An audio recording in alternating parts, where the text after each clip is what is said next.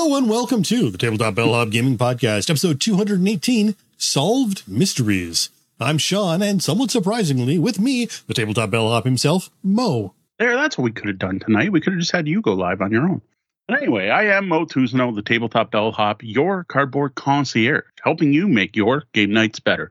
We record all our episodes live here on Twitch, Wednesday nights at 8 p.m. Eastern, and we love it when folks join us. So it's a bit of a shock that we're even recording tonight, but we are here, even to the surprise of some of the people in our chat room tonight. Now, our main topic tonight is going to cover what's up, where we've been, and upcoming impacts to our show due to what's going on. Now, once we get everyone up to speed, we will be doing a full episode, so we are going to have 2 reviews. These are going to be of puzzles or puzzle-style games. First up is a murder mystery from Mysterious Package Company, who's trying something totally new with their new Body of Evidence series, and the game we'll be looking at is Best Served Cold. Now, this is followed up by a look at a new Quezzle. This is a sci-fi themed game and puzzle from Unidragon. Then we're going to wrap up with some vacation gaming talk. Find links to games mentioned, past episode callouts, and more through our show notes, which you can find at tabletopbellhop.com/episode 218. Links found there may be affiliate links, which help support this show, while some products discussed during this program have been provided for review by publishers. I think most of what we're talking about today happens to be review copies. But let's get going with a trip to the suggestion box. Welcome to this week's suggestion box. Here we share some of the comments and other interactions we've gotten on our content. First up, we've got Ariel, who commented on our D&D Adventure Begins review to say, I bought this game and have never once used it as intended. I actually pilfered the cards and the minis for my 5e campaign. Hey, fair enough. Thank you for the comment, Ariel. I got to say, that's not a bad use of that box set.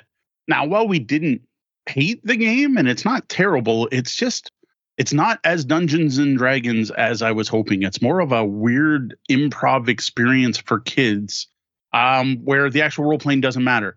So you go to like hit something and you got to roll the D20 die. But the improv part is it requires you to describe what you're doing before you roll the die. But what you describe has no impact on the die. So it's kind of a weird intro to role playing that's not actually based on D&D at all, except for the background and the races and the fact you roll a D20 to do everything. But I got to say, taking the minis out of there, assuming you got all of them, unlike our copy, and using the cards. The cards do feature some fantastic art, including one of my favorite D&D pictures of all time, which is a shot of some halfling pirates. I'm pretty sure you can see a shot of that and find out more about the game in our reviews, which I will link in the show notes. Well, next, a comment on the tabletop gaming deal side of things. Chris Skink writes, I love that you highlight gaming accessories and supplies as well as games themselves. Well, thanks for that, Chris. That's something that's always iffy. So often I will share things like deals on laminators or wooden bowls to hold your components, or laminating pouches or sleeves, or Sharpies. Every now and then there's a really good deal on like dry erase markers, which are actually excellent, which are actually excellent for a bunch of roll and write games.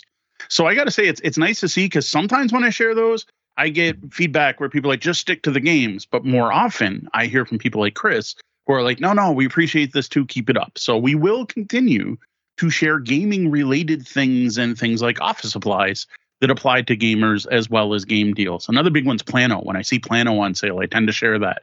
And for people who don't know how useful Plano is for organizing your games, they're like, why are you sharing this? And I'm like, no, there's a really good game reason why I share this stuff. Well, next we have longtime fan of the show, Chris Groff, who commented on our Psychobabble review to say, that sounds potentially interesting. The lack of forced lying and the way the hidden traitor mechanic works address my 2 only complaints about most social deduction games. Exactly. Right. That's why I like it too. I think Chris and I are on the exact same page as far as social deduction games. Now, I haven't actually played a social deduction game with Chris, but I totally get it. Those are the 2 things that Psychobabble to me fixes compared to most social deduction games. Now, I don't mind role playing and playing a role in a game, but I don't like games that force me to outright lie to my friends. And hidden traitor mechanics are generally fiddly and ugly and lots of silly things going on with them. Like when you're playing Battlestar Galactica and you're like, everyone read your card for at least a minute, because the trader one has all these rules on it and the your human has nothing on it. So you don't want to give it away by putting your card down. Like, you don't want all that stuff, and all that's removed as well. So I've got to say that Chris and I are on exactly the same page. And maybe if we ever hook up at a Canadian game convention, I'll run some Psychobabble for you, Chris. Well, Cardboard Duelists shared our Disney Sorcerer's Arena Leading the Charge review and added this comment. My favorite expansion for Disney Sorcerer's Arena so far. All 3 of these characters have been a blast to play and very thematic. If you haven't checked out Disney Sorcerer's Arena from the op yet, you definitely should. The game keeps getting better with each new release, and it's incredibly affordable game with a theme most people love: Disney characters. I'm glad to see other people are enjoying this game as much of us. Thank you very much for the comment, Cardboard Duelists, which is interesting because that is a channel that is dedicated to 2-player dueling style card games. So it's good to see, like, you know, someone that comes from a Magic the Gathering, Pokemon dueling card game background, really enjoying Disney Sorcerer's Arena. And I totally agree. Every expansion has made the game better, and I'm shocked how they've been able to tie the theme of the characters into the mechanics of the game. They've done some really neat stuff there that makes it feel like you're playing Mrs. Potts, of all things, but it works. Well, finally, let's wrap up from a comment from our board game quality of life improvements topic from a few weeks back. Newfler Maz says not default gendering the player as male in your manuals. I can't believe I'm still seeing this in this millennium. Now, I totally agree, but I'm not sure if that's a quality of life improvement. To me, that's more of a, like, come on, get with the times. Like, you just should be doing that. That doesn't, I guess in a way it's quality of life in the way we defined it, where we said it has no impact on the actual gameplay. So I guess fair enough. But really, that's just a wake up. Like, come on, like nowadays, and even he, she should be going away. Like, use the first and third person they. There's really no excuse for it nowadays. And I've got to say, it's kind of funny because as I've been moving games around my house the last couple of weeks, I happened to grab a couple older games, specifically an older RPG, and I started reading through it, and it had an entire intro paragraph on how they're going to handle gender. But it was still very dual. And it was like, we're going to use she for the GM every single time and he for the players. And I'm like, well, you were getting there. But nowadays, 2023, like, come on, like, seriously, that's not even quality of life. Just do it. Yeah, absolutely. That's just quality writing, not quality of life. Yeah. Now, remember that we appreciate all your comments, even if we don't highlight them on the show. Now, before we get to the main topic, we're going to stop by the lobby, our chat room here on Twitch, which those of you who listen to the podcast are going to miss out on. Guess you should have been here. We try to be here to answer your gaming and game night questions, working with you to make your games nights better. But sometimes the real world just has other plans. That damn real world. So yeah, tonight's question is, what's up? Where have you guys been in regarding to us? Well, there's been a number of things going on in Mo's life that have led us to have to cancel the last couple of weeks' shows. While one was planned, the vacation that we warned everyone else about, everything else has been totally unplanned. Yeah, so here's some kind of background. If it's going to be story time with Mo here. So after recording our show on August 23rd, that's the last episode we recorded. And again, we record Wednesday nights live on Twitch. So after our live recording, after the show came out, we're chilling, Deanna and I, on the couch, and there's a bad storm outside. It was a really bad storm outside, and we didn't quite realize just how bad it was until days after, and we saw the damage. And supposedly, I guess it was like a tornado in Essex County somewhere. Didn't affect us, but we're here. Storm's like bad, but not horrible. We're in the basement and we're watching TV, Netflix. I don't remember what we were watching. And I hear this trickling sound. And I'm like, Deanna, I didn't even hear it. She's like, no, I don't hear it. And I hear this trickling sound. I kind of walk around. I don't see anything. Give it 5 more minutes after that, approximately. I got up to go to the washroom or grab a snack or something. For whatever reason, I got up from the couch. And for anyone who doesn't know my basement, which is probably most of you, the game room has like a little entertainment area, kind of like in an L shape. So you picture like my big game room, which most people have seen pictures online. Well, off to the left of that is this little area with the TV and the couch and stuff where we chill and do digital entertainment. And I'm cutting across the game room and I step in something wet and I look down And sure enough, we have water seeping in, and it's currently coming out between a credenza, which is where I keep all our characters for RPGs and all my maps. It's got, fold out drawers, and one of the bookcases that has a mix of board game and role playing games on it. I'm like, oh crap, we've got water coming in the basement. That's so one of those worst things that gamers can imagine when their games are kept in the basement. Yes, exactly. So we have water coming in, and it's seeping. So we grab some towels, we throw down towels. The first towel's filled up pretty quick. Grab a second towel, throw that first one in the dryer, and we seem to be managing it. So that night we kind of freak out a bit, but we're like, well, what are we going to do? It's at this point probably 1 a.m. I don't even know. Podcast nights, I'm usually wound up and I've drank too much coffee. So usually 1 or 2 in the morning or so. It's nighttime. And we're talking about it, and Deanna volunteered to sleep on the couch and set an alarm and get up every hour and swap the towels. Because at this point, we've determined it takes about an hour to soak a towel. So it's not like, tons of water. We're not getting an inch of water in the game room, but it's enough coming in to be concerned about. So then the next day, it's Thursday, it storms again. And we're like, wow, this is terrible. So Thursday, more water's coming in. As part of this, while we're kind of looking at it, at this point, I move stuff, right? I slide an entire bookcase out of the way. Trust me, not easy when it's covered in thick RPG rule books and board games. But the RPG rule books is the heavy stuff. And I move that credenza out of the way. And we get through the wall, and I can figure out where it's seeping in. But the weird part, I don't know about weird or the bad part, is we have window wells. And there's a window that's over the credenza, which is why there's a credenza there instead of a bookshelf, because we didn't want to block the window. Well, that wheel well is a fish tank. There's no fish in it, but it is filled to the brim with water, pretty much up to the lip of our window. Like, give it another 3 millimeters, and I'd be able to see the water on the glass. It wasn't quite there. So this is a problem, obviously, and probably what's causing the leaking, but we don't know. So we went through this once before. 14 years ago. I'm not sure when in the year. I know it was completed in October based on a Facebook memory. Yeah, thank you for Facebook memories for reminding us of some of the horrible times in our lives. Exactly. So I get the memory of, yeah. So in October, it was wrapping up. So I can't remember exactly when it happened 14 years ago. But similar situation, except we were sitting there playing Warhammer Fantasy Roleplay 3rd Edition, and I had my Monday night group over. And suddenly Mike Murphy sitting there, he goes, what the hell? And his feet are wet. But that's sept? Is that the word? Seeped in? I don't know. Whatever the past tense of seep is. Seeped in all around the walls, like everywhere. And it it got to be not an inch, but like a couple centimeters of water and soaked our carpet and everything. Well, back then when it happened, we called a company. I don't know if they're local or not. I'm not going to name them, but we called a basement waterproofing company. They we're like, oh great, we hear it. Yep. You're guaranteed. You're covered under warranty or whatever. We'll be out as soon as we can. Well, that wasn't until the next Monday. So here we are, going from Wednesday night to Monday, going I'm watching for hoping it doesn't rain, basically. Now, for anyone who's here for our last episode, we had announced we were leaving to go out of town up north to my uncle's farm in Campbellford, Ontario. But we were supposed to leave Sunday.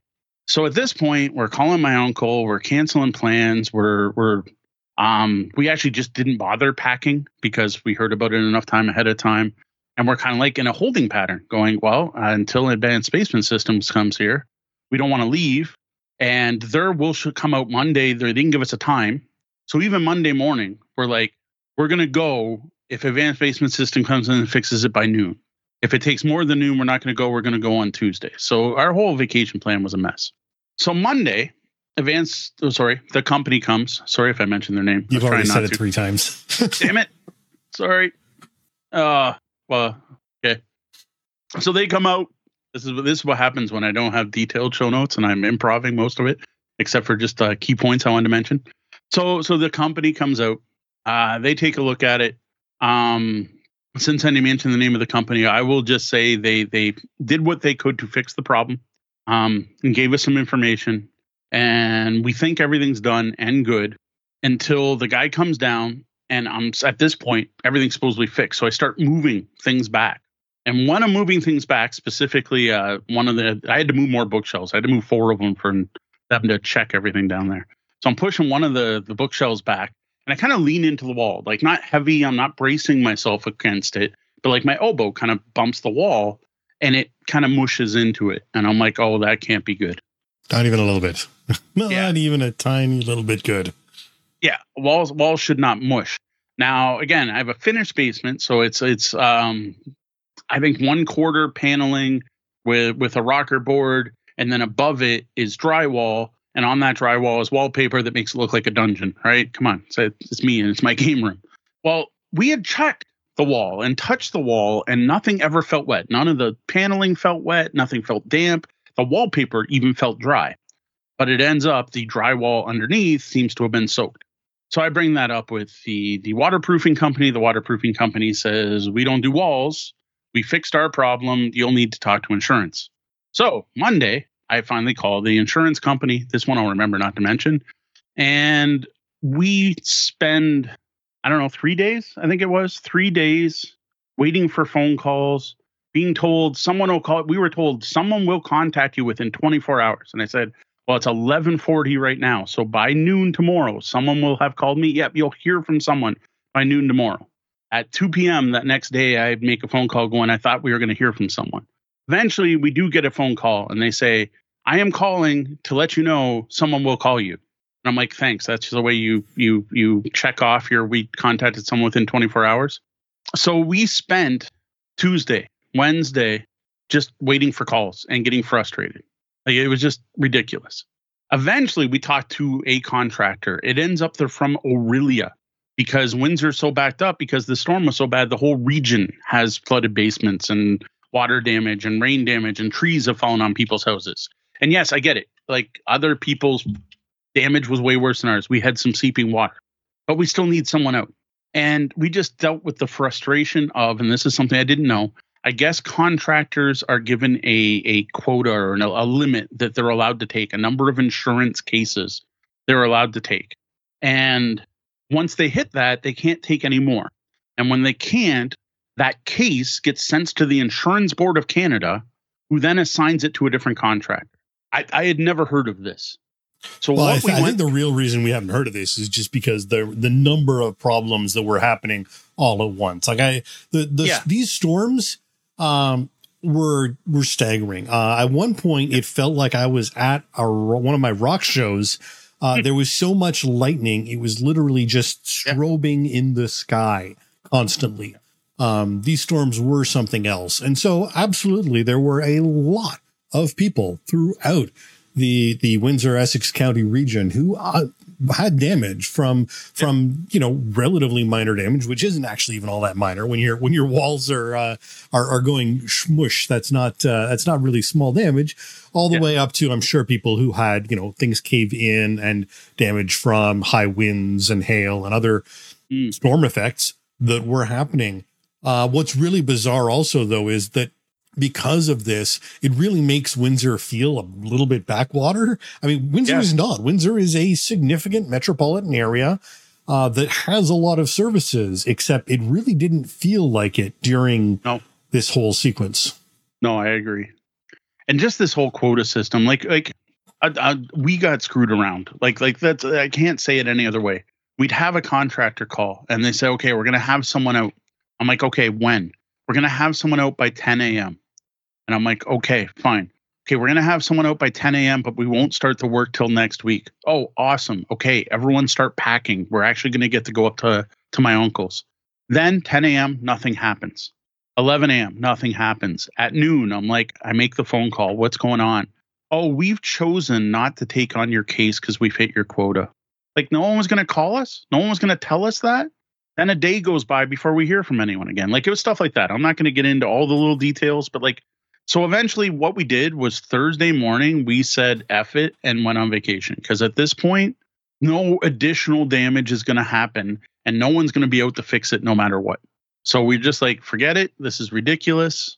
We're heading out of town. Let's at least try to salvage some of what's left. No, we're leaving Monday, Tuesday, Wednesday. So 5 days later than we were supposed to. Like, it was supposed to be more than a week out of town. And we cut it down to a long weekend, basically. So finally, someone calls us Tuesday. This is Tuesday after Labor Day at this point, and a day before 2 weeks since the damage happened, to tell us we're going to have someone out Wednesday. So finally, we have a contractor in our house the Wednesday after 2 weeks after the damage happened. They look at it. They say, yep, that is wet drywall. Yes, that needs to come down. Shockingly intense observations there. Yes, that wet drywall is wet drywall. Yes, that is wet drywall. They look at a bunch of other stuff. They take a bunch of measurements. They talk about it. And they keep insisting I should be starting to cut stuff down. And every time they say that, I say, but the problem is, if I start doing the work, it's not guaranteed by the insurance company. It's only guaranteed if the insurance company sends someone in. And the guy's like, well, I don't know anything about your coverage. And then I try to get him to give me an estimate. He won't do that because I know nothing about your coverage. I just keep being told that I know nothing about your coverage. He's like, if you want, I can have guys in here tonight and we can get working on this. But if it ends up you're not covered, you're going to pay $5,000 to $6,000 in fees, including me getting fined for working out of my jurisdiction because this person's not from Windsor. And you'd have to cover that because I'm not supposed to do work in Windsor right now. And I'm like, well, no, I'm not going to do that. So at this point, no, I still haven't heard from my insurance company. So this guy actually leaves. He ends up coming back on Thursday to figure out the extent of the damage, and it ends up way worse than we thought. We thought it was just the drywall under the window well. Meanwhile, it's basically one half of an entire wall going around a corner. For those who know my game room, I think it was 6 bookshelves worth of space that we had. Yeah, sadly, drywall wicks. Yes. Yeah, but he said it wouldn't wick around the corner, so he's actually concerned that there might be a problem with the foundation on that side of the house. But I won't see it until my guys come in and start tearing things apart. So finally, days later, until Tuesday this week, aka yesterday. We're now at 3 weeks since the storms. Yes. We finally hear from an insurance adjuster. It ends up my desk adjuster had changed, which I had no idea. They were shocked we hadn't heard from the desk adjuster, but here we have the field adjuster. He comes in. He's great. He's the typical nice. And I from what I hear, this is a Canadian experience, not a U.S. experience. But the nice, happy, oh my God, this is terrible for you. We'll get on it right away. We got to get something done. Happy-go-lucky insurance adjuster. When the insurance is like, yes, this is under your claim. We will cover it, and we're going to do everything we can. So you leave us a positive review in the end, or whatever the hell. Why some insurance companies are so happy. This is not I'm trying to find any excuse that we don't have to pay this out. The thing is, this guy is the field adjuster, not the desk adjuster, and can't make a call. It's the desk adjuster who finally determines if we qualify. So this guy does his inspection. He does make a note that he's not allowed to say so, but there's no reason this won't be covered for us, which is good to hear. So that was like the first good news of all of this. But then goes, now I'll send off my report, and you'll probably hear back in about 2 weeks. We've been told by the desk people to say 2 weeks at a minimum. So here we are. It's now been 3 weeks. And we were waiting for a phone call from our desk adjuster, living with wet walls that probably at this point are already turning to mold if they weren't already. So, and as a bigger problem, I everyone who's watching the show tonight and watching this on YouTube can see that Mo is back up in his office, no longer down in the studio, which was next to wet drywall. But also the amount of reorganization and shifting in an already rather cramped house with 5 people in it has just gotten a lot worse as they sit around and wait with space cleared for contractors to come in and eventually do something. But again, there's a whole lot of unusable space that had to be emptied out in a cramped living environment. Yeah, so that was going to be my next point, because while all this was going on is we emptied out half my game room. So I have no game room. I have no game table. It currently is pushed off into a corner and has all the chairs that are normally around it sitting on top of it. The studio's gone, right? We were so excited this year. We were going to have a new studio, and we built a studio in the basement, including like mounting some stuff from the ceilings. That all had to get taken down. We talked about last week when stuff was half done, possibly recording down there. But the one thing the contractor was very clear on was, heck no, don't use that outlet, that's on the wall that's wet. So that's where everything plugged in. My front room has game stacks that are about as tall as I am.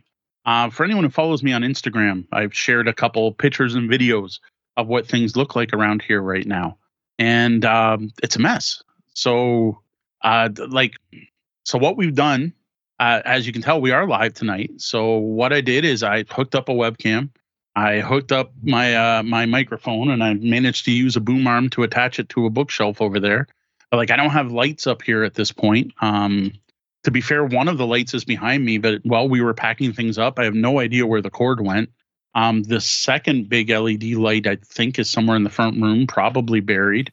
We're using my old computer, so the quality of my video is not to the level it used to be. So what we can do now, and what I hope we'll continue to do on Wednesdays, is we will still record a show.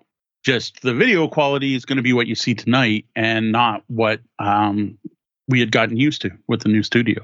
Yep. Now, what you're not going to see probably are things like unboxing videos, because that is actually the biggest part of the studio downstairs. I had set up a 3-camera setup just specifically for doing unboxing videos in high def that also had a green screen effect so I could show close-ups and all that. Well, all that's gone. It's here. There's a pile. I don't know if people can see it over here that has some of the boom arms and the cameras and the power bar.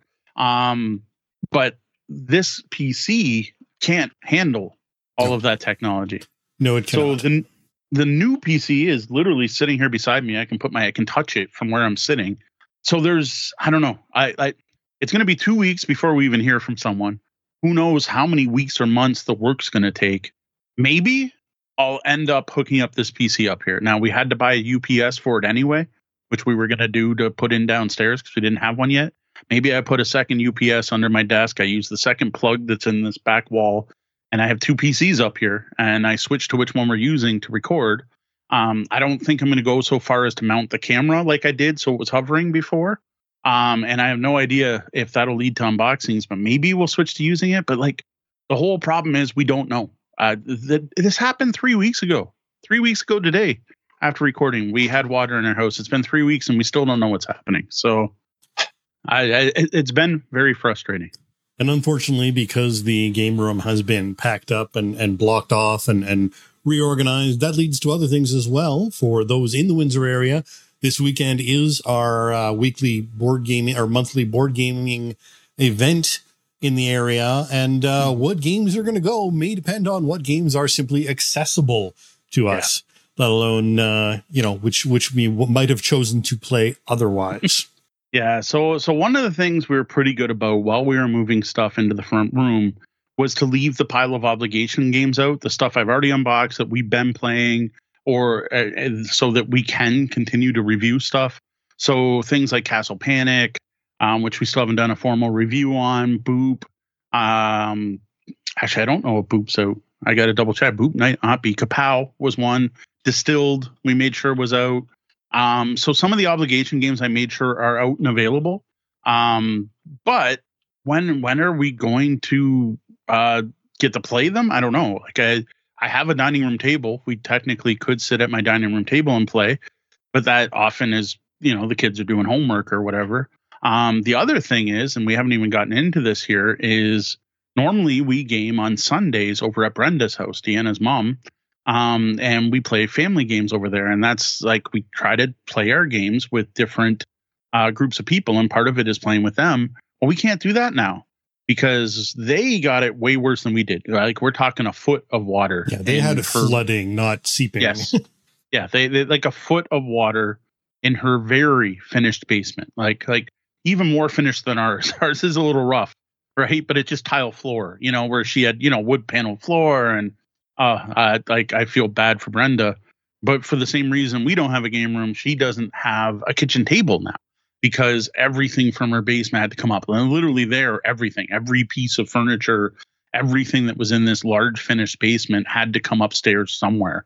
And a large chunk of that is taking up the area we would game. So getting games played is going to be rough. So what I will say is we're good for a few weeks. We're good probably for the next 2-3 shows. just because of stuff we've already brought out and already played, stuff I played with Dice and Logo, stuff Sean and I have played, stuff we brought to the last Barbershop Bar event. Like, we have enough stuff that we can review. Like, I've got plans for next week and the week after. But after that, we might be back down to one review. I don't know. I have no idea. This could go on for months. I no idea.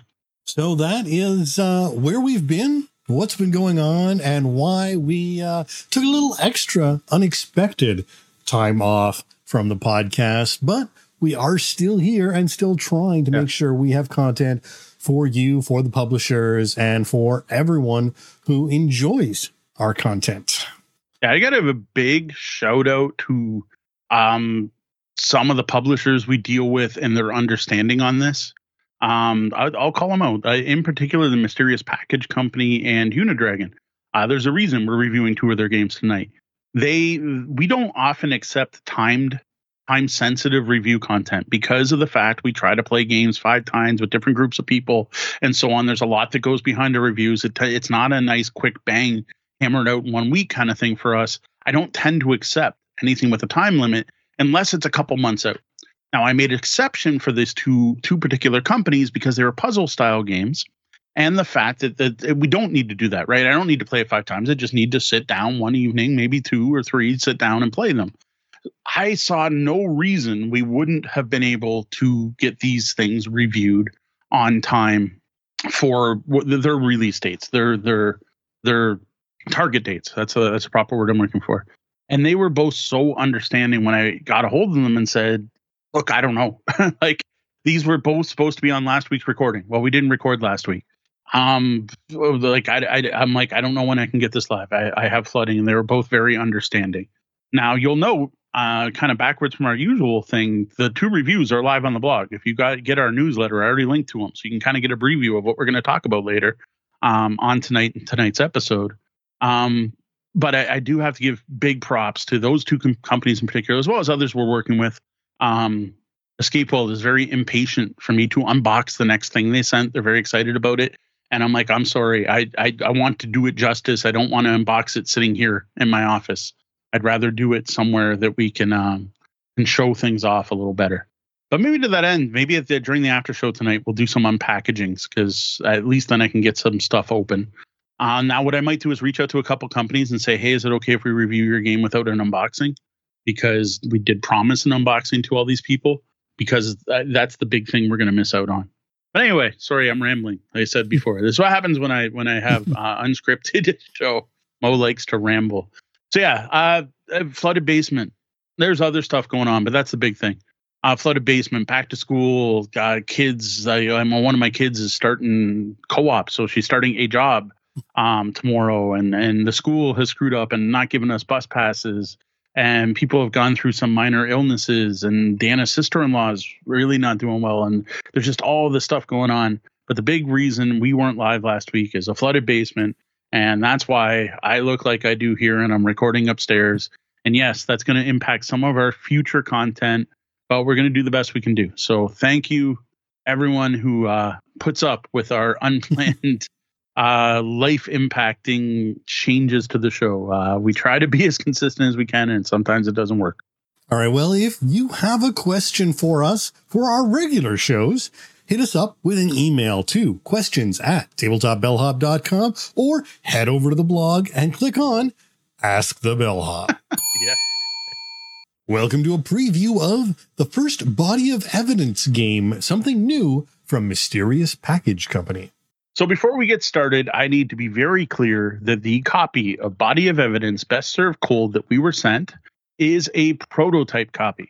Mysterious Package Company was very clear that pretty much everything we got in the box, and not all of it even fit in the box, we received was a placeholder for something that would both look and possibly more importantly feel better.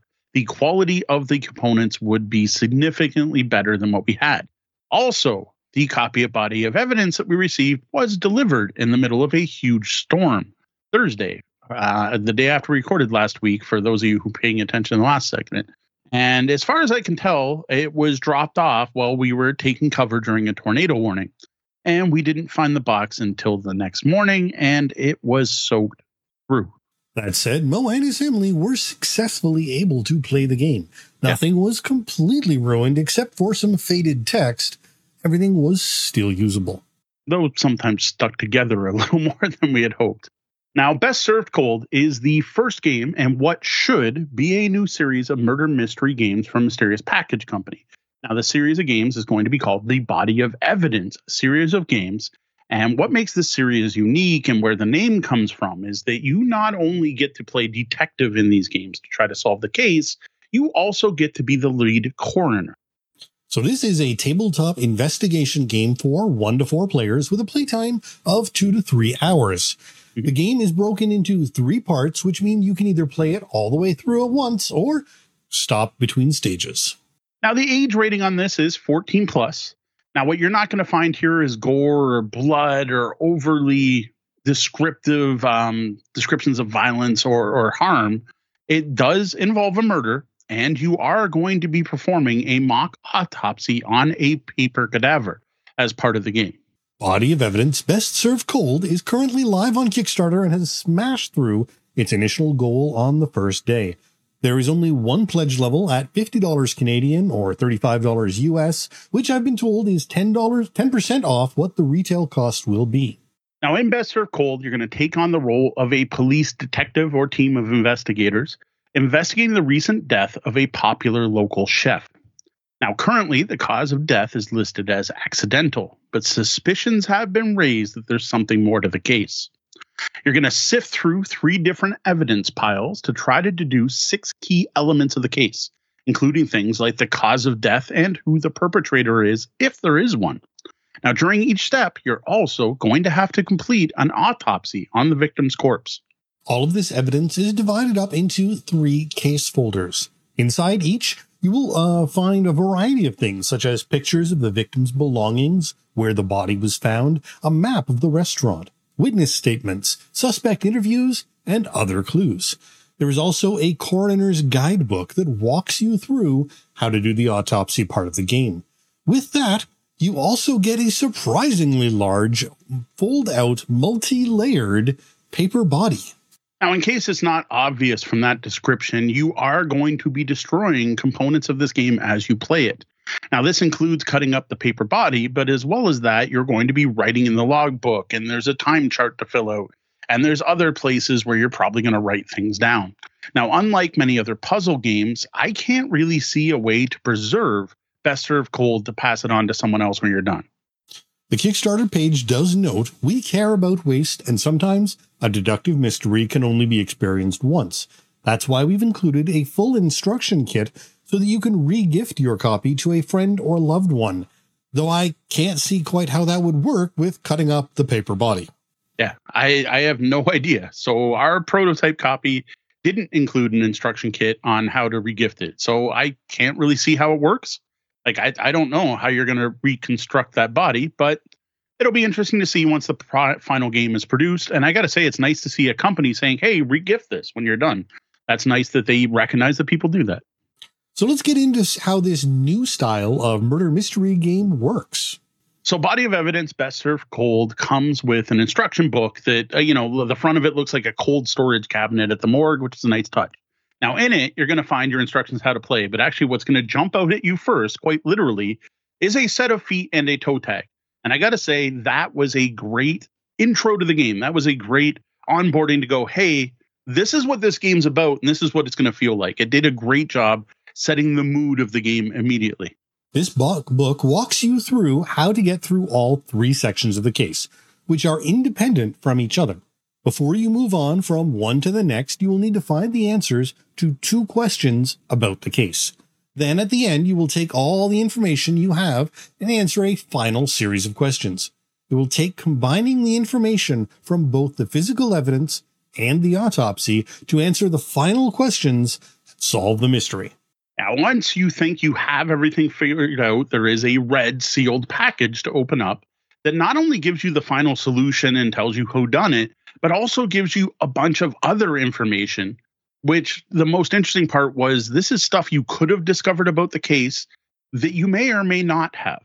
Now, in each section of Best Served Cold, each of the different evidence envelopes or folders, you're going to be presented with a set of evidence pertinent to that part of the investigation. You're also going to read through a section of the coroner's guidebook, which will walk you through and complete a part of the autopsy.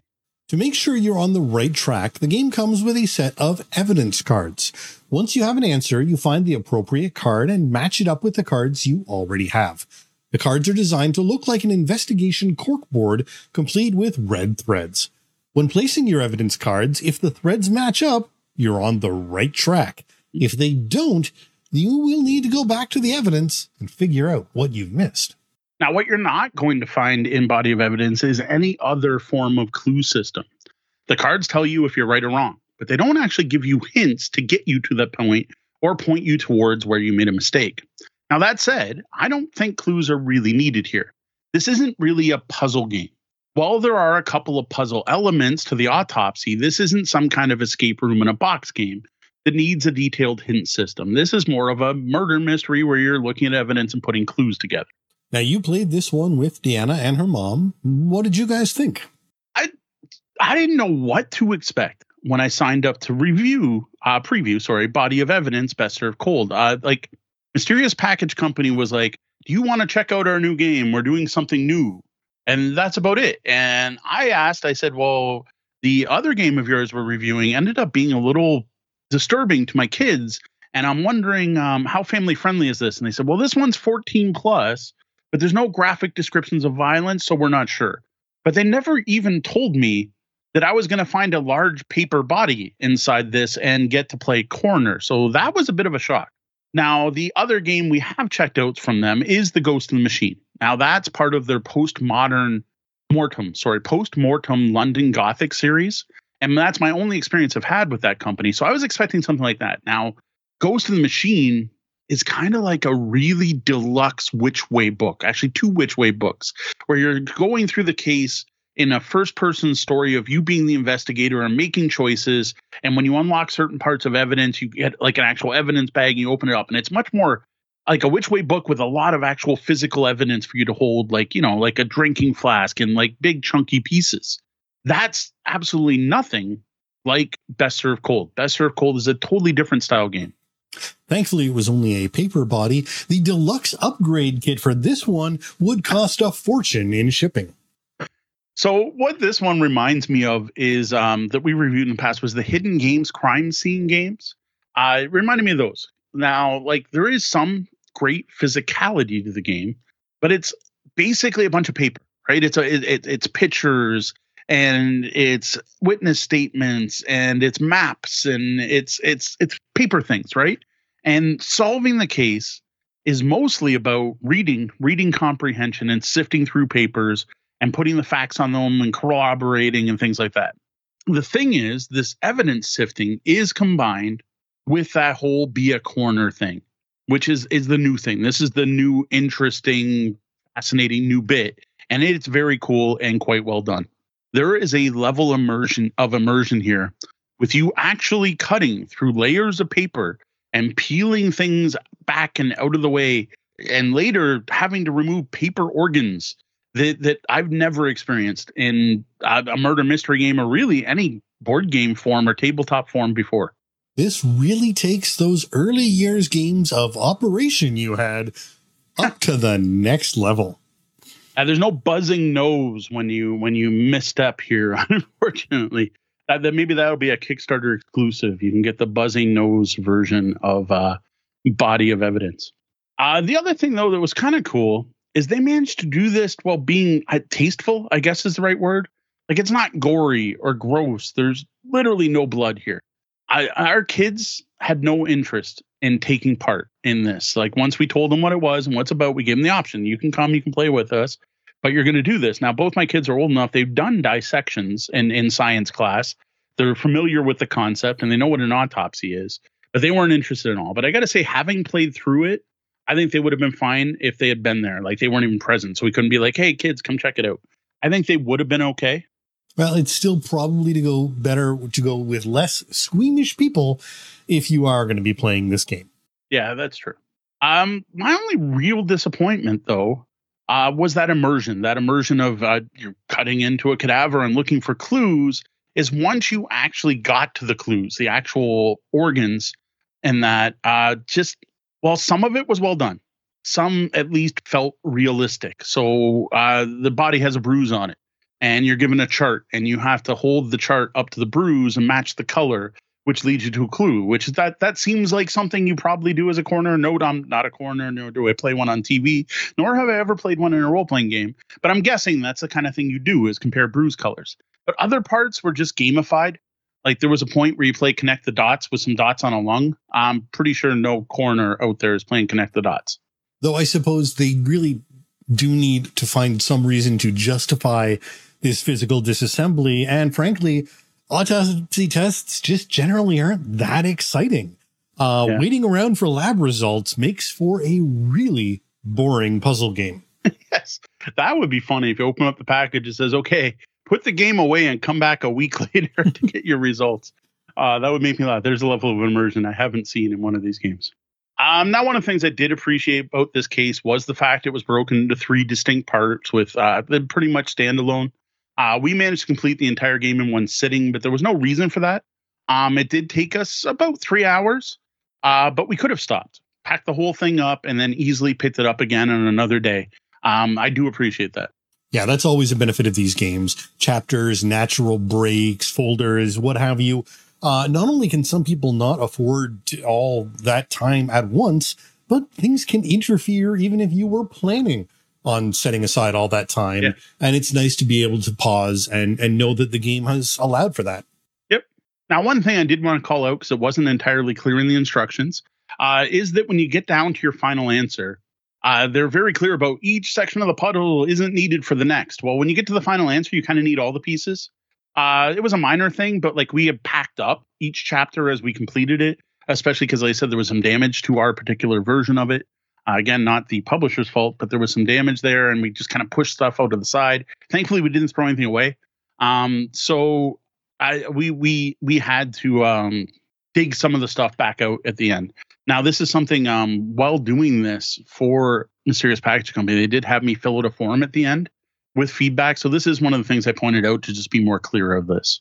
I mean, notes are a vital aspect of doing any autopsy. They've always got those, microphones over top so you can record all the gory details as you've got your hands in the body. Apparently you just weren't good enough at the coroner's job. Yeah, maybe that was it. Now, I will say the way it was split into 3 parts, though, did make the game feel very linear. Best Served Cold does a lot of hand holding as you work through the case. Now, this is especially true of the autopsy part. And I think this is probably because this is their first game trying this out. This whole autopsy system's new to them, and they're not sure how people will approach it. There wasn't a lot of exploration or discovery. It was the coroner's guide basically said, look at the body for things like bruises. And you're like, yeah, well, there's a bruise. And look for this. Make a small incision here, but don't cut. You should see something that looks like this. Did you see something that looks like this? Now do that. And like it literally walked you through stage by stage. It almost felt like building a model more. Well, I guess deconstructing a model more than trying to like investigate and solve things. Now, I'm not saying this is bad, but being this linear, like it does help that you can't get lost. And an important part in this one is you're not going to places you shouldn't go to yet, I guess, is a way to you're not like, as soon as you open this up, you want to kind of cut into the chest cavity. Well, it walks you through it a little slower than that. And that's actually doesn't happen until chapter 2, or maybe that was I think that was chapter 3, right? But it does mean I found there was a loss of that sense of exploration that you expect in these kind of games. And it also made it harder for different people to work on different parts. Like you couldn't really split up the autopsy thing and go like, well, you go check out, this area and you check out this area. It didn't work because it was very much go here, do this, look for this. Did you see this? Yep, you saw that. Okay, do that. I mean, first off, it is the potentially first game in a new series. Yeah. So it will be interesting to see if this game becomes the starter kit and future games offer less hand holding to people who have played previous games. Perhaps, a guy, open this if you've never played one of these body of evidence games before.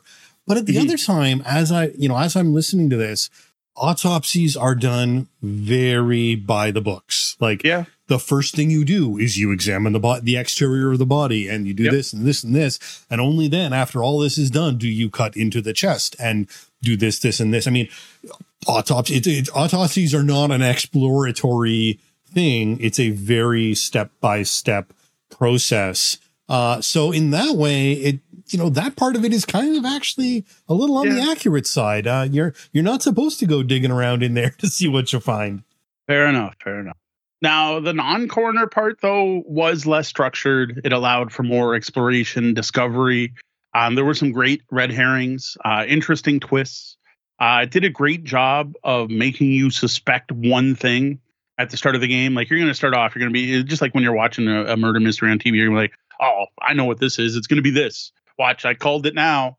No, it wasn't that, right? And it was kind of like every chapter had its own twist and just introduced enough evidence to be like, we got you. It's not that, it's something else.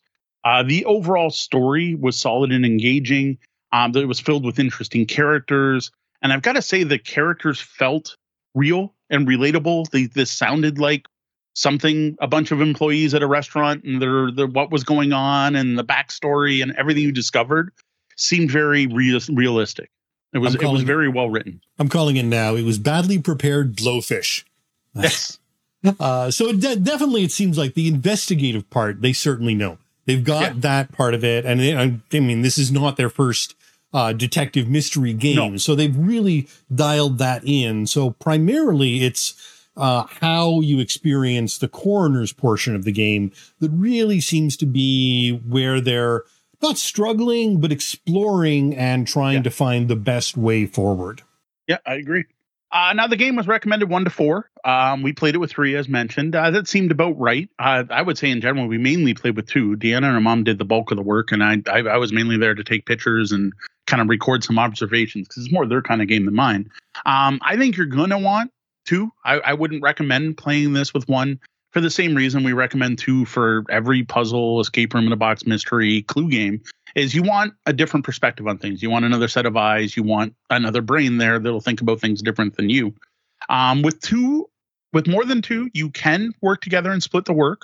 I can definitely see, especially with 2 people or more, splitting the physical evidence while another person works on the autopsy. Though I think most groups are going to want to do with us and kind of do it together just to experience it. But they're very clearly distinct. The sifting through physical evidence and the autopsy, one's reading through a book doing one thing while the other's trying to fill out a timesheet. Not timesheet, but a time tracker. And you could very easily split that work. And even with the time tracker, there's lots of multiple pieces of evidence. So I could definitely see you passing around like, here, you read, I'm going to make up names here, Joe's witness statement, you read Carol's witness statement, and then we'll get together at the end and corroborate the 2. You could definitely split it up that way. So I guess realistically, if you do have squeamish people, and like your kids, they could have gone off and done the physical evidence, and the autopsy could have been performed in a separate room away from anyone who might be disturbed by such things. Yeah, true. We didn't think of it at the time, but yeah, there was not. This was one of the complaints actually Deanna had with the game is they felt almost like 2 different games. And while you're combining the results, the answers from both, neither one relied on the other. Like, I don't think there was anything. Oh, no, there was a bit of overlap. Like, I can think of one particular piece of evidence on the body that was described in the witness statements. But in general, they almost felt like 2 separate games. So, yeah, there's almost no reason you couldn't go to the other room, do the autopsy, come back in. Overall, I was impressed. This is a neat experience, a body of evidence best served cold. Like, I haven't done a lot of murder mystery games. Again, I mentioned they're more, my mother-in-law and my wife enjoy these. Deanna and her mom like them more than me. I prefer the puzzle games. I like the escape room in a box style games more than these. But I got to say, what I really liked was the whole coroner thing, right? Like the whole point of the series, the body of evidence series, is getting to play coroner as well as detective. And I got to say, that's a neat addition to the tabletop investigation game genre. So if you enjoy whodunit, murder mystery, cold case file style games, you will love Body of Evidence Best Served Cold. It includes all of the stuff you know and love from this style of game and then tosses in an entirely new level by having you play coroner as well as investigator. Now, for those of you who've never tried one of these tabletop investigation games, I got to say, Body of Evidence, Best Served Cold is a pretty good place to start. Because of the way the investigation is broken into 3 parts, that there's a very clear linear progression to how the clues are presented, and it very clearly tells you what you should be looking for in each part. It very clearly says you are looking for these 2 answers to these 2 questions before you progress. You know exactly what you're looking for. I think it makes a great introduction to the murder mystery game genre. Well, if sifting through evidence, reading witness reports, and spotting things in photographs isn't your thing, you'll probably want to skip Body of Evidence. This is very much a murder mystery investigation game and not a series of puzzles or an escape room in a box experience, like, say, La Famiglia or another puzzle, which is another puzzle game we reviewed in the past. Yeah, this game also isn't for anyone who's turned off by the idea of pretending to cut into a cadaver. The autopsy is a major part of this game, and I suggest it will be in every Body of Evidence game. This is not something you can skip over or avoid, though Sean did mention you could do it separate from a main group if you've got some squeamish people in your group. If this isn't for you, if you're not into cutting up bodies, that sounded terrible, to invest completing autopsies. If you're not into completing autopsies, I encourage you to check out the other investigation games over at Mysterious Package Company. As Sean mentioned earlier, they really have nailed the whole investigation genre. If you do go there to go pick up any of these games, you can use our exclusive code BELLHOP to save 10% off any already discounted or full price. Do you enjoy tabletop investigation games? Do you love sifting through clues, sorting evidence, comparing reports, and eventually solving crimes? Have you ever wanted to dive deeper and get to play the coroner as well? Or is that a step too far for you and your game group? Let us know in the comments below. I got to say, just sharing pictures of the game on X, there were a lot of people who were like, what is this? I need it now. So there's definitely people interested in diving into that part of investigation. Now, I also want to invite you to join the Tabletop Bellhop Discord. You can find that at discord.tabletopbellhop.com. That's a great place to talk about any of the games we reviewed, including this one.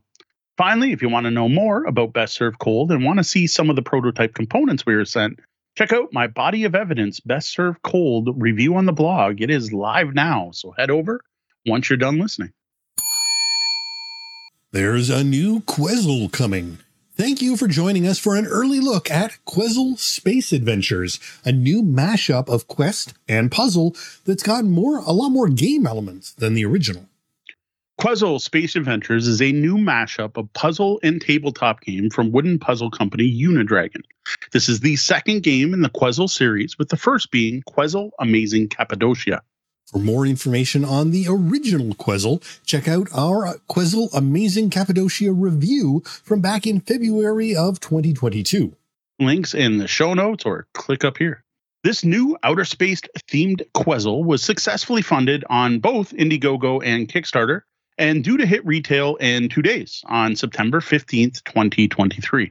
This game has you embark on a mission to 4 different regions of the galaxy, each owned by a different faction. You're going to start off by building your spaceships, then set out to explore the galaxy by building a 1,000-piece wooden jigsaw puzzle. From there, you're going to visit each faction and complete quests to unlock a clue from each. You're then going to use these clues to unlock a cryptex, which will lead you to the villain. What happens next? You're going to have to play through and find out. Unlike the original Quezzle game, Quezzle Space Adventures is a single, standalone game which comes in a single, rather large wooden box.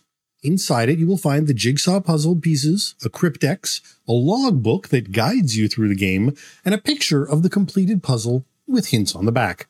You will also come across a number of wooden punch boards for things like disc-shooting spaceships, dice, targets, and more. Now, the quality of everything here, starting right from the box itself, is fantastic. The puzzle pieces are made of thick laser-cut wood and are painted with bright, clear graphics. The puzzle pieces fit together perfectly, though we did find the 3D ships were sometimes hard to assemble. You may want a rubber mallet on hand to get any stubborn bits to slot together. Now, a nice touch that's new in this version of Quezzle is that many of the items on the images are also textured and have an added slight 3-dimensional element to them. Now, I have absolutely no complaints about the quality of this puzzle at all. Unidragon makes some of the best wooden puzzles in the world, and Quezzle, this new version, is of that same high quality that I've come to expect from them. Well, enough about what's in the box. How do we use all of this stuff? So Quezzle Space Adventures is much more than just a jigsaw puzzle. The tabletop game aspects of this experience start right with opening the box. To even get Quezzle Space Adventures box open, you have to solve 4 word puzzles, then turn the rocket ship dials on the box lid to the proper letters. Now, the next step, after you sift through all the cool bits and marvel at the uniquely shaped pieces, is to grab the logbook. This will lead you through the story, which has you complete a number of tasks, which start by building 4 3D disc shooting spaceships. Once you have your ships and have finished playing around shooting at the targets and each other with them, you move on to building the jigsaw puzzle. So this features a 1,000-piece jigsaw puzzle that's going to take you some time to build. The overall image for the puzzle has a ton of tiny little detail, and the puzzle pieces all come in interesting and intricate shapes. Like all Unidragon's puzzles, the big part of the fun here is how they have worked in thematic shapes into the puzzle. While putting together this puzzle, you'll find pieces in all sorts of shapes of spaceships, telescopes, ray guns, aliens, robots, and more. Now, once the puzzle's built, the next step is to grab the logbook again and use it to explore each of the 4 quadrants of the puzzle. Now, you can do these in any order, which is a nice bit of exploration. Now, the quests in each quadrant have you looking for things across the entire puzzle. For example, in the Happy Republic, we had to collect pieces of a prototype which consisted of 3 lab crates and a number of vials. As you spot these items, you actually pull them out of the puzzle. Once you've collected a complete set, you combine the pieces to form a mini puzzle. Each completed mini puzzle gives you a clue you'll need to solve the overall game. Now, in addition, each quadrant's quest ends with a simple minigame. These include things like tic-tac-toe, odds and evens, building then rolling dice to see who rolls higher, and a shooting game that uses those 3D ships you built earlier. And I can't help but noticing that this game is the opposite of Voltron. Rather than 5 little mini puzzles combining to create one, you've got one giant puzzle decombining to create 5 mini puzzles. Yes, it is. Once you collect the clues from all 4 factions, you'll be able to open up the cryptex. That will lead you to the next step. Oh, we don't want to spoil the fun. So I think we're going to stop right there and let you discover the end of Quezzle Space Adventures on your own. So earlier we noted that this is actually a follow-up to Quezzle Amazing Cappadocia, which we reviewed in 2022, and I think it's worth taking a bit of time to compare these 2 quest puzzles. All right, so the first big difference is this is one box. This is a single box, one big 1,000-piece puzzle, as opposed to 4 separate 250-piece puzzles. What this also means is there's just one thing to buy instead of the weird model where you bought box 1 and then you were encouraged to buy the other boxes. All that mess is gone. You buy this, you get the whole thing at once. Now, being one big puzzle, that does mean that the puzzle part of Quezzle Space Adventures was much more difficult than any of the individual Quezzle Amazing Cappadocia boxes. Now, the other big change here is in regards to clarity. The entire game aspect of Amazing Cappadocia was not really clear. I know multiple people who thought they had discovered all the game had to offer, only to read our review and find out we were missing out on half the game. Space Adventures doesn't have that problem. What you need to do, when to do it, and in what order is very clear and all tracked right in that logbook. Now, we might even go so far as to say too clear. You are handheld through every step of the adventure here. While this is better than getting completely stumped or lost, that comes at the expense of the sense of discovery and exploration that comes from discovering things on your own. And then another part of this is because this new version does not have or require an app. Now, there is one part of the game where you do have to scan a QR code in order to get one of the clues, but it just directs you to a web page on Unidragon's website. Though do note, you will need some form of internet access to complete the quest, as that QR code does lead to a vital clue, but that can come from any mobile device, or you can even just do it on your PC. So they also dropped the whole AR element. It barely worked and was never fully completed in Amazing Cappadocia. And I think this was a good choice. They had overstretched and realized they had and just pulled back from that. Yeah, totally agree on that one. Now, one new thing you're going to find here is that it has a hint system. This is greatly appreciated. Well, the hint system in Space Adventures is really just a line drawing of the map with some color-coded sections to tell you where to look for stuff. It really is all that's needed because the logbook walks you through everything else. Now, the other thing you're going to find more of here are game elements. Now, there are little things like mazes on the map, and there's find-and-seek quests, but there's also arcade-style shooting ships and very basic tabletop games. This is quite the contrast to the very escape room in a box style experience that was in Amazing Cappadocia. Now, while you do get more games here, the games are very simple. You were looking at things like tic-tac-toe and rolling dice to see who rolls higher. Yeah, I think this is actually the most important thing to know about Quetzal Space Adventures for the regular tabletop bellhop audience of hobby board gamers. The game elements in this mashup of puzzle and game are incredibly simple and basic. Like we're talking grade school level schoolyard games here. Now, I will say I was at least impressed by the number of games. I was like, man, they put in way more. I like the fact that there's more game to this than the original. I can't say the same for the rest of my family. They were very disappointed and wanted something with some meat on it. I want to say more meat, but I don't even think there was meat there. They were especially disappointed. Like we could tell you're going to make these awesome dice and you roll a die, I roll a die, who rolls higher wins. Like come on, that's a game. And well, odds and evens, which is the whole thing where you hold a bunch of stones and you hold out so many stones, your opponent says odds or evens. And if you're right, you take the stones from them. And if you're wrong, they get the stones. And whoever has the most stones at the end wins. Like these are barely games. Yeah, it's interesting how much they changed it up. But the choice of games in changing that up just becomes questionable. If you're going to attempt a puzzle of this difficulty, as we pointed out, it's a 1,000-piece puzzle, you don't expect preschool level games. Yeah, I agree. But I'm a hobby gamer and I'm holding a puzzle game that is literally more accessible and family friendly than the first. While the folks in my family all play a lot of games together and we wanted something more, I have a feeling this is going to actually be more appealing to your average family who just loves doing jigsaw puzzles together. And I think people are going to appreciate the quick and easy to play games. I don't know. They've clearly learned a lot from their crowdfunding experiences. I think the dropping of AR was a big sort of note that they got from that first Amazing Cappadocia experience.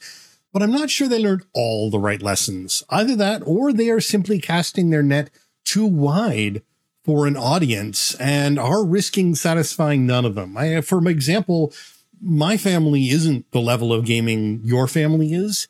And I would have a hard time believing that my kids would want to play tic-tac-toe or just roll to see who's higher, as part of a game to solve a significant puzzle. Yeah, and to be fair, too, none of that's needed. Like they threw in these games, but the games don't do anything. You finish a chapter and then now you sit down with the alien who you just helped and he introduces you to his favorite game, tic-tac-toe. There's no reason to play the games. An actual quote from one of my kids was, "No, I won't play that. We don't have to, right? Let's just skip it. Let's just move on to the next part of the puzzle." And I'm the mean dad that made the kids play tic-tac-toe and roll the dice because I'm like, I want the full Quetzal experience. We're going to play these stupid games.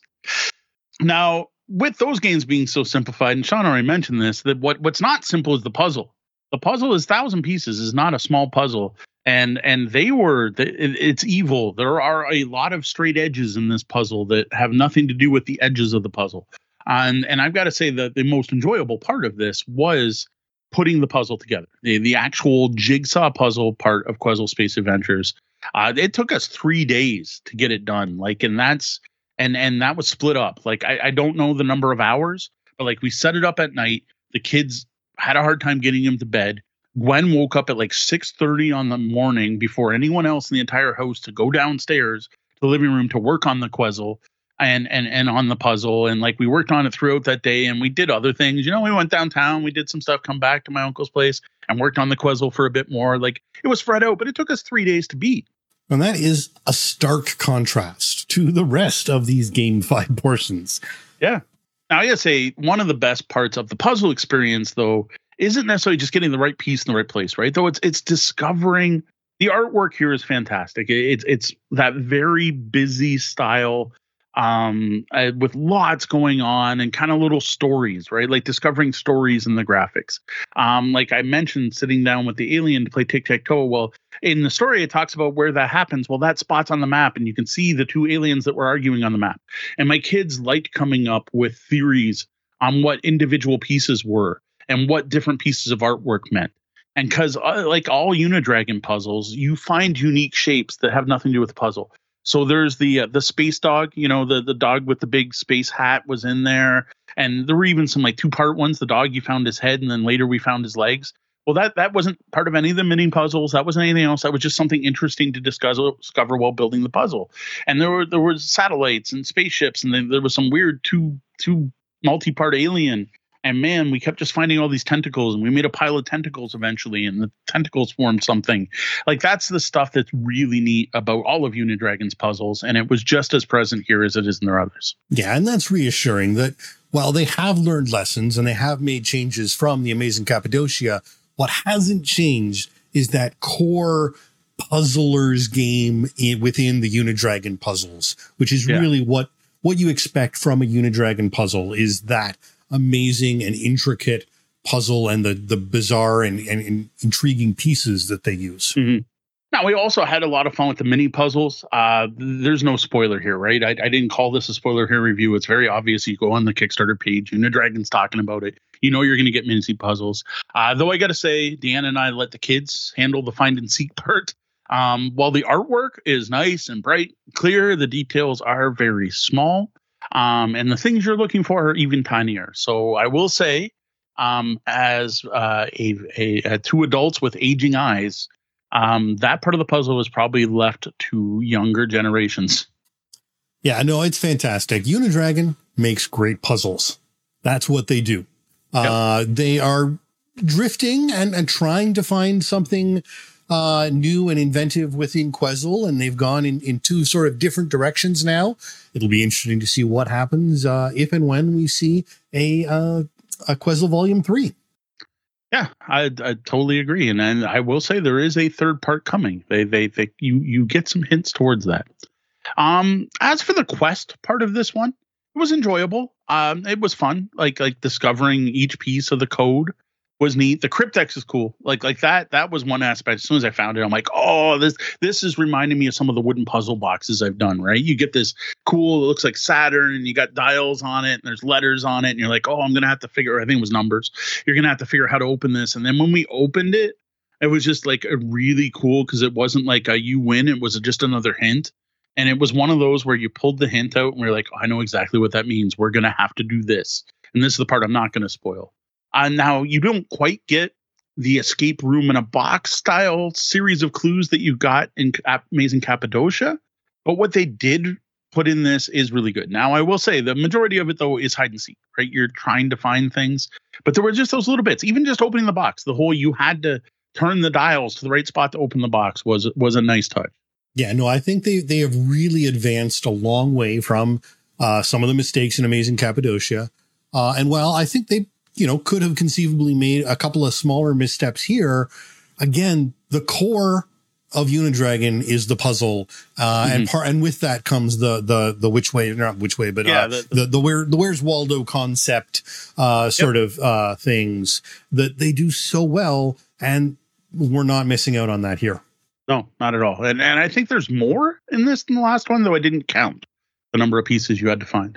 The other thing I will say is we use the hint page, and props to Unidragon for including it. This was one of those, like, I let the kids look at things, and you just, read the kids' body language when it seemed like they're kind of sick of looking for things. We were like, I kind of cheated. Like, here's Dad sitting back with the hints going, I think there's one over in the Happy Kingdom over there. There's one remember the big purple dinosaur? Yes, there's dinosaurs.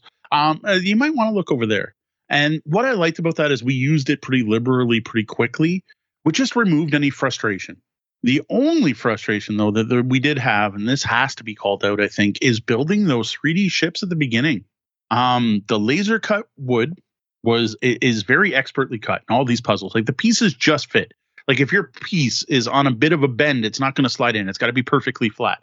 And we've all developed our own little system for tapping on them to get them to fall in, right?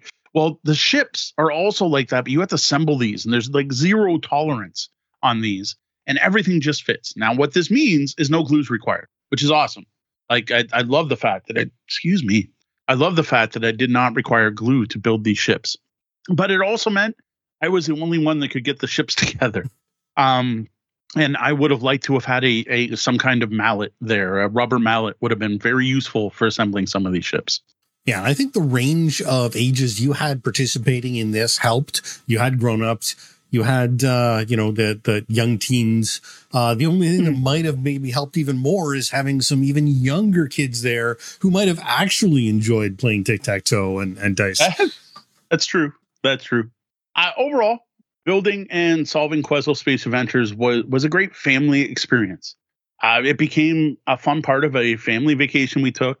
It's one I hope the kids will fondly remember for years to come. And I have a strong feeling that before we go up next year, we're going to have to find some type of puzzle to bring, because I think that's going to be part of the experience when we travel up north. Despite being a family of hobby board gamers who all wish the game that were built into Adventures were a little less simplistic, maybe a lot less simplistic, overall, we had a great time.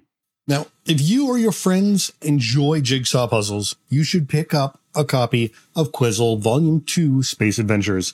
It's a fantastic jigsaw puzzle that also presents you with some simple games to play, a fun Waldo-style quest system, and some other unique puzzle elements. Now, I also think this is going to be a good game to pick up for kids, for your kids, or to have for the neighbors to come over. Or even if you happen to be an educator, this could be a good classroom game. I'm going probably as far back. I don't know if kindergarten's safe there. There might be swallowable bits in there would be a problem.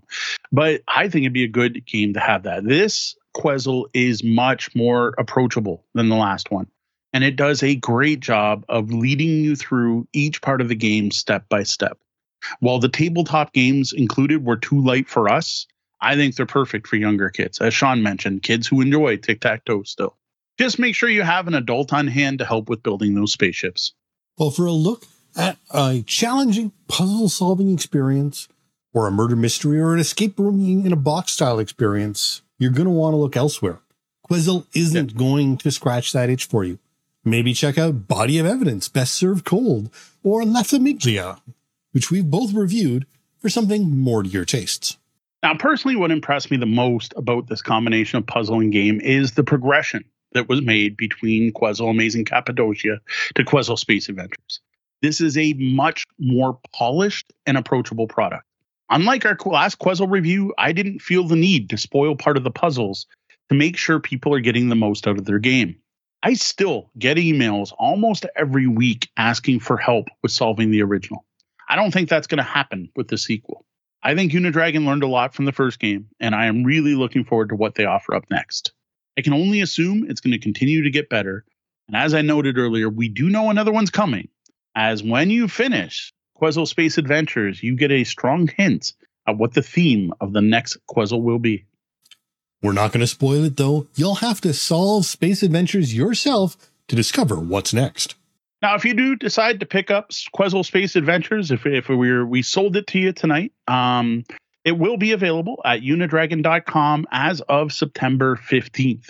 And when you go there, be sure to use our code BELLHOP to save 10% off. That's it for our review of Quetzal Volume 2 Space Adventures, a new mashup of puzzle and jigsaw with a lot more game in the box than the last puzzle. Though those games are way simpler than we would have hoped, what do you think would have been a better choice? What kind of small, quick games would you like to see in a mashup of puzzle and game like Quetzal?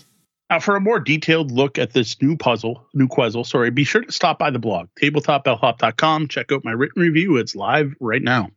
Also, if you enjoyed this review and the other content we produce, please consider tipping your bellhop at patreon.com/tabletopbellhop. And now in the Bellhop's Tabletop, where we look back at the games we played since last episode, which is back a couple of weeks now. Yeah, a couple weeks worth. And for that amount of time, there was not a lot to actually talk about. With everything going on, the only games that got played is while we were on vacation. So in this, we like to talk about the games we played, but other things that we're doing. So I will say we enjoyed our trip up to Campbellford, Ontario. Going for a second time up there was much more enjoyable.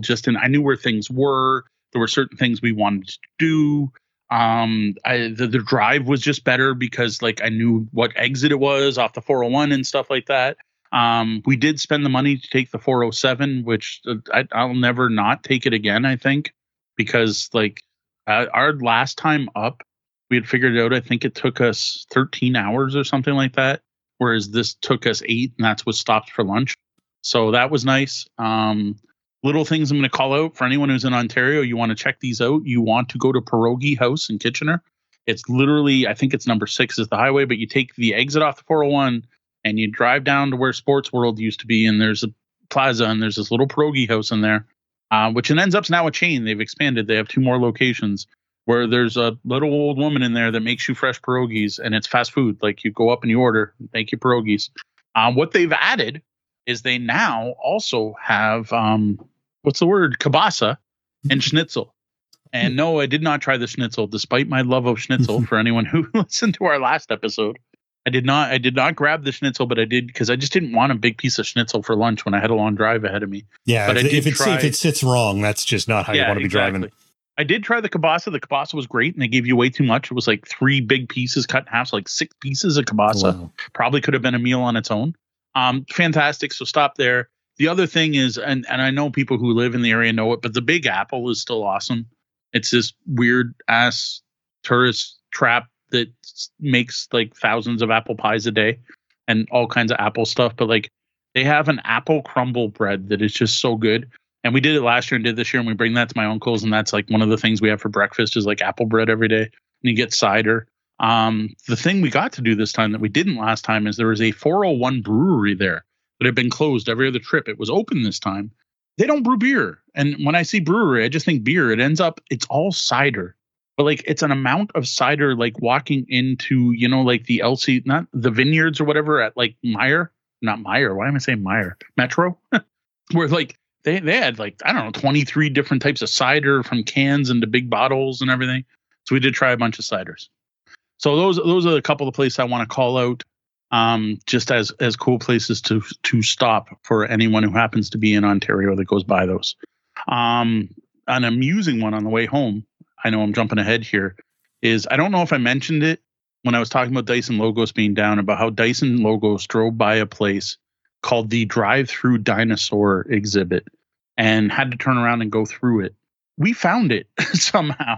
We're leaving my uncle's, and we took a different way to go home because Waze said it was quicker than we normally do, and we drove by the Drive-Through Dinosaur place. So on our list for next year when we go up is we are going to go through the Drive-Through Dinosaur.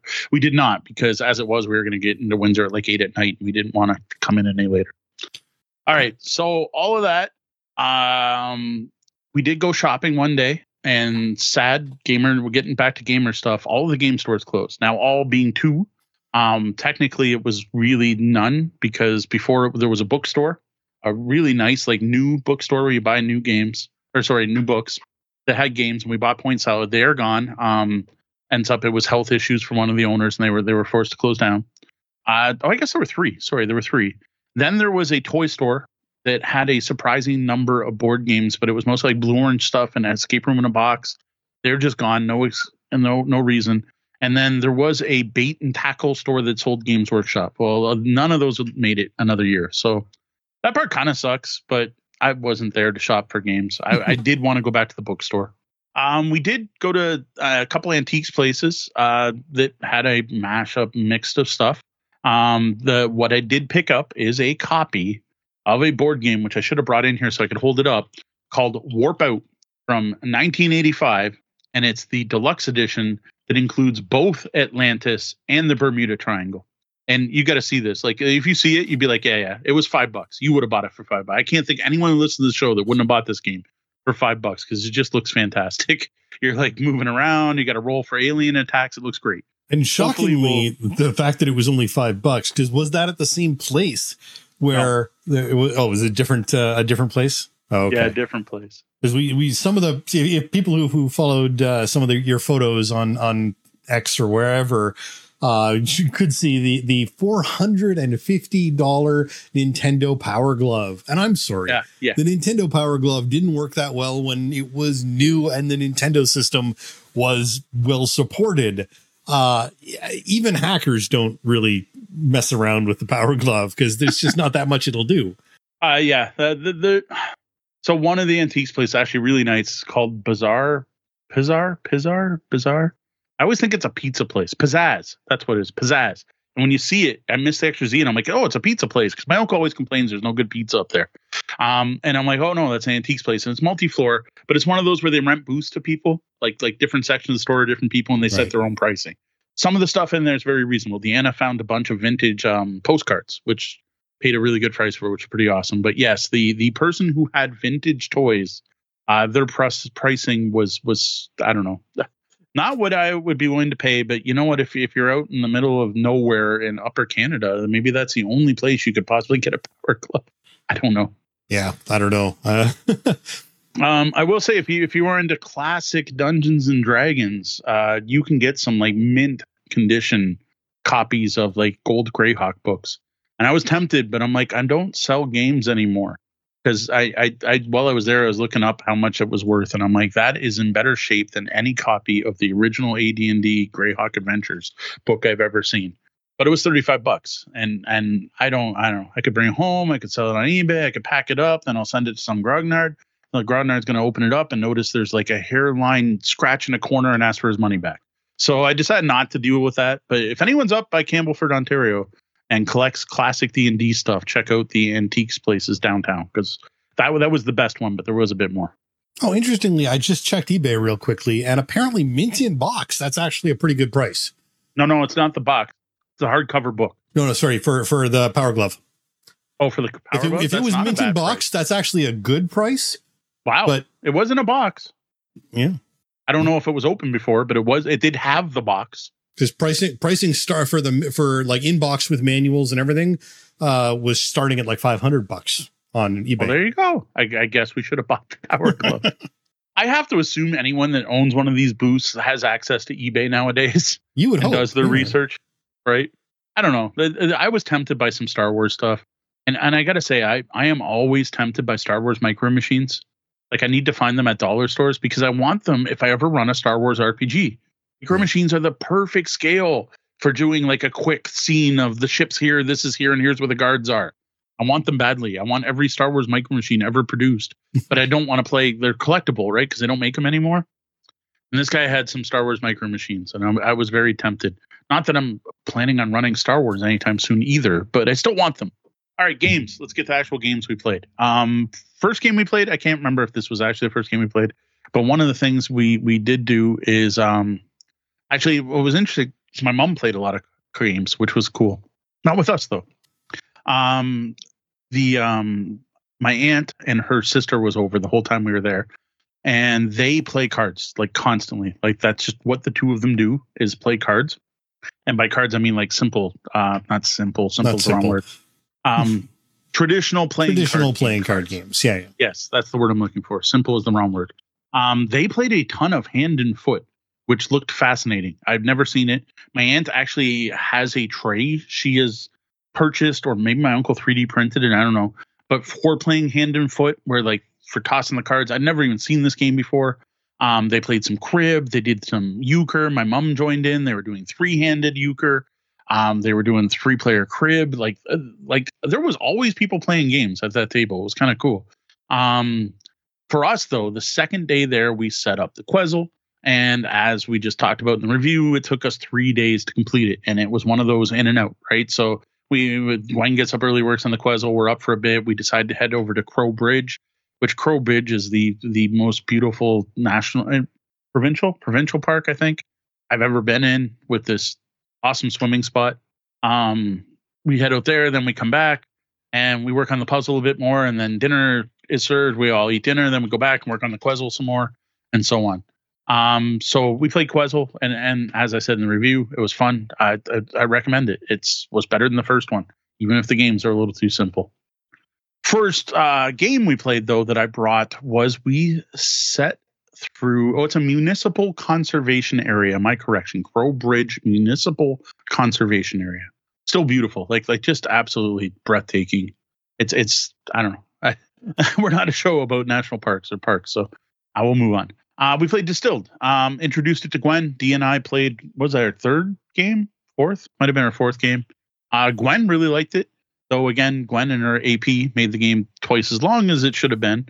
But just, it's such a solid game. I am really impressed by Distilled. We tried a different tasting menu this time, which changed things up more than I expected. Was a close game. Gwen did surprisingly well for being her first play, because that's the one thing that her AP does reward, is she does tend to find the right move. I loving Distilled. My family was not at all interested.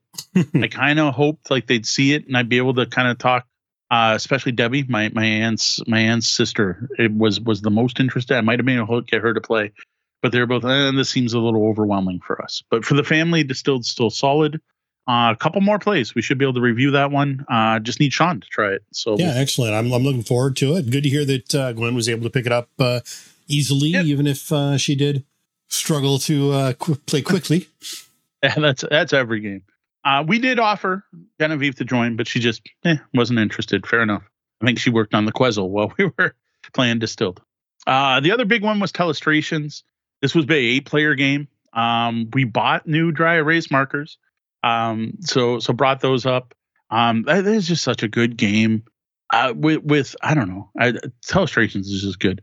Went over fantastic, like absolutely fantastic. Like, you know, you don't always see your relatives. Like, it's my godfather, my Uncle Claude, and like, he's not a very serious man, but like to see him doubled over laughing is just awesome. The kids were laughing. No 4-legged ducks this year, so we don't get to make fun of any of that. But my aunt's sister had to draw a U.S. flag. And I don't know if it's because I'm in a border city. Like, I guess they're far enough up north in the middle of nowhere of Canada that they don't know what a U.S. flag looks like. Yeah, and swapping the stars and stripes was an interesting choice, I have to say. Exactly. Oh, it was so funny because she swapped it. So in the top corner were the stripes and the rest of the flag was lines of stars. And we're like, and like the 4-legged duck, when you get that past you, you're like, why did they swap those? That must be an important clue to figuring out what this means. And no, they were just trying to draw a U.S. flag. So I don't know if my uncle's going to send down a 3D printed backwards U.S. flag this year like he did with the duck. But so that was a ton of fun. Telestrations was awesome. Went over especially well. This is the first time Debbie had played. One of the best parts was just, so Deanna's pointing out the Jen was the next person and saw it and wrote backwards American flag. I don't even remember what the original clue was, but that's the other thing with television. And we did not keep score. We literally tossed out the score. Yeah, we've said many times on this show that, you know, Telestrations is fun. Why do you want to ruin it with scorekeeping? Yeah, well, once you do scorekeeping, you're playing favorites, right? Because you got to pick your favorite pitcher and your favorite guess. And once you do that, you get into the bad feelings and stuff like that. So, yeah, great game. Surprisingly, though, what I think was a bigger hit for my relatives, specifically my aunt and her sister, was the Deadlies. The Deadlies is from Smirk and Laughter Games. I'm pretty sure I talked about it last week when we were talking about, 2 weeks, whenever we were last Gamers live. Uno was the description we used. Yes. Gamers Uno. Yes. Which is it. You're trying to avoid your hands of cards. There's 7 suits, number 1 to 7 in each suit. And as you play each card, it does something funky. And the goal is to get rid of your hand. It's from Smirk and Laughter, Smirk and Dagger. I don't remember which of those 2 brands it's under. But this is a take that game. And sometimes I like those, sometimes I don't. In this kind of quick playing fast card game, I love it. Like you're 1 card away and someone makes you pick up 80 cards and you play Wrath back and forth 10 times and then someone lusts you and you gotta grab another card. But that's okay because then you have pride and you get to swap your hand or whatever. Oh, sorry, envy. Envy is what lets you swap your hand with the person who happens to have one of the special cards that let you win instantly and so on. This game does some awesome stuff to fix player elimination problems and stuff like that and not having to keep track of scores. Like finishing around to Uno and everyone having to hand up their hand, that's all gone. And it's really simple is once you void your hand, you turn your little score tracker from 6 at the beginning to 4, and then you draw 4 cards. You do it again, you turn to 2 and draw 2 cards. And if you do it again, you win the game and it's over. And that combined with the rapid fire play. My mom even played this one. My mom liked the Deadlies. So there's a good indication. My mom, who swears she doesn't like games, actually played the Deadlies and enjoyed it. This was one that, like, when we're leaving on Labor Day, my uncle's like, don't forget, you have to send me an email with where to get the Quetzal and where to get the Deadlies. And for some reason, I can't find the Deadlies in Canada right now. Now, I don't know if it just premiered at Origins when we got to see it or not, but I couldn't find it in a Canadian source. Now, my uncle was perfectly willing to go to Amazon and buy it on Amazon US, where it was on sale, and got it shipped to him, which is cool, and which is awesome. So yeah, my uncle's already bought 2 copies, one for my aunt and her sister to play, and one for seniors. So my aunt and uncle are very involved in the local seniors community center in Campbellford and do a lot with them. And they're like, no, this is going to be a game the seniors will like. You're going to get some snickering because it's the 7 deadly sins and people will laugh when they play the lust card, but this is the perfect kind of take that game for them because of how quick it plays. It's not that long. It's not like playing a full round of crib and tracking scores.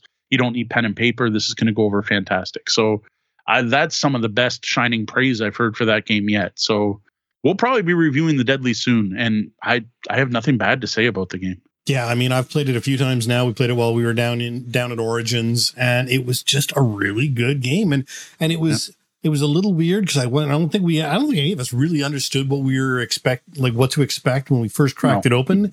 And then as soon as we started playing it, it was like, oh, okay, this is that. Okay, perfect. And I mean, you just pick it up that fast. There's not even really any sort of instructional needed. You just kind of play. It's, get rid of your cards and do what the card says. Read what's on them. Yeah, and the only thing you have to pay attention to is which card, when you're playing multiple cards, which one's on top. Yeah. That's it. Such a solid game. No, it is. Thank you, Kurt, or pat yourself on the back for basically forcing us to take a copy home from Origins. We were about to leave his booth, and he's like, no, take this too. Yeah. So thank you, Kurt, for getting us to take it. All right, well, that's it for what you have been playing. What about what you plan to play next? Any gaming plans for the coming week? Well, so the big thing is this coming Saturday. This only will matter for those of you who are live. It happened to be in Windsor area. On Saturday, September the 16th, we will be hosting our next Barbershop Bar game night, along with the CG Realm friendly local game store here in Windsor. Hope to see all of you locals here. That should lead to some gameplays to talk about next week, though, as I mentioned, I am not sure what we can get to. So we may not have the selection available as we usually do, though Ian always brings a bunch of stuff from the CG Realm, and there'll be fan favorites like, Carcassonne and Gloom and stuff, or not Carcassonne, Catan, Gloom, and the stuff he brings every week. So there will be games available. Don't worry, there won't be something. But more so than most weeks, if you have something at your own you want to bring, feel free to bring it. I'm thinking of grabbing Distilled in case I don't have to spend the whole night, because that way Sean can try it. I'll probably also bring Kapow, because as I noted, some of the stuff we have to review I had pulled out, and I may bring out Castle Panic, which I think I'll set up, and that might get people to play it. But other than that, I'm not sure. Now, as for reviews, we're good on Boop. We could review Boop. I'm pretty sure we could review the Deadlies. I'll definitely bring the Deadlies, actually. That's a good one. I'm thinking next week will be Boop and Tapple. Really, we should be able to review the Deadlies. Castle Panic, I'm pretty much good to go. Finally, I know that's a long-awaited one. I don't even know if anyone cares at this point. I've been talking about the game so long. But yeah, I could do a Castle Panic review. So as I noted earlier when we were talking about with the water damage and its impact, we're actually in pretty good shape for reviews for the next couple of weeks. So I think Sea of Havoc still unburied. So that's one. Maybe if we can put together a game night and play at the kitchen table some night, we could get that one done too. And I am in town this weekend, so I will be at the barbershop playing games as well, and we'll have something or other to talk about on the next episode as well. Sounds good. Before we start locking things down, let's take a moment to thank a selection of our Tabletop Bellhop Patreon patrons. Their support helps keep this show going. Welcome to our latest Tabletop Bellhop Patreon patron, Carlos, aka Tycho, from the Tabletop Bellhop Discord. Welcome, Carlos. Next up, Diane Tuzano. Thanks, Mom. Valentine Page. Thank you. Chris Leary. Thank you, Chris. And Brian Sheehan. Thank you, Brian. Well, that was the double bell. That means our shift's coming to an end and we're going to have to lock the lobby doors. Though the doors are closed, even through the renovations, you can always find us at tabletopbellhop.com. All over the web is Tabletop Bellhop, one word, and on your podcatcher of choice has Tabletop Bellhop Gaming Podcast. You can also find us over on Discord at discord.tabletopbellhop.com. Everything's .tabletopbellhop.com. That's the word we say the most. You got to say it 11 times or remember in people's heads or something like that. tabletopbellhop.com.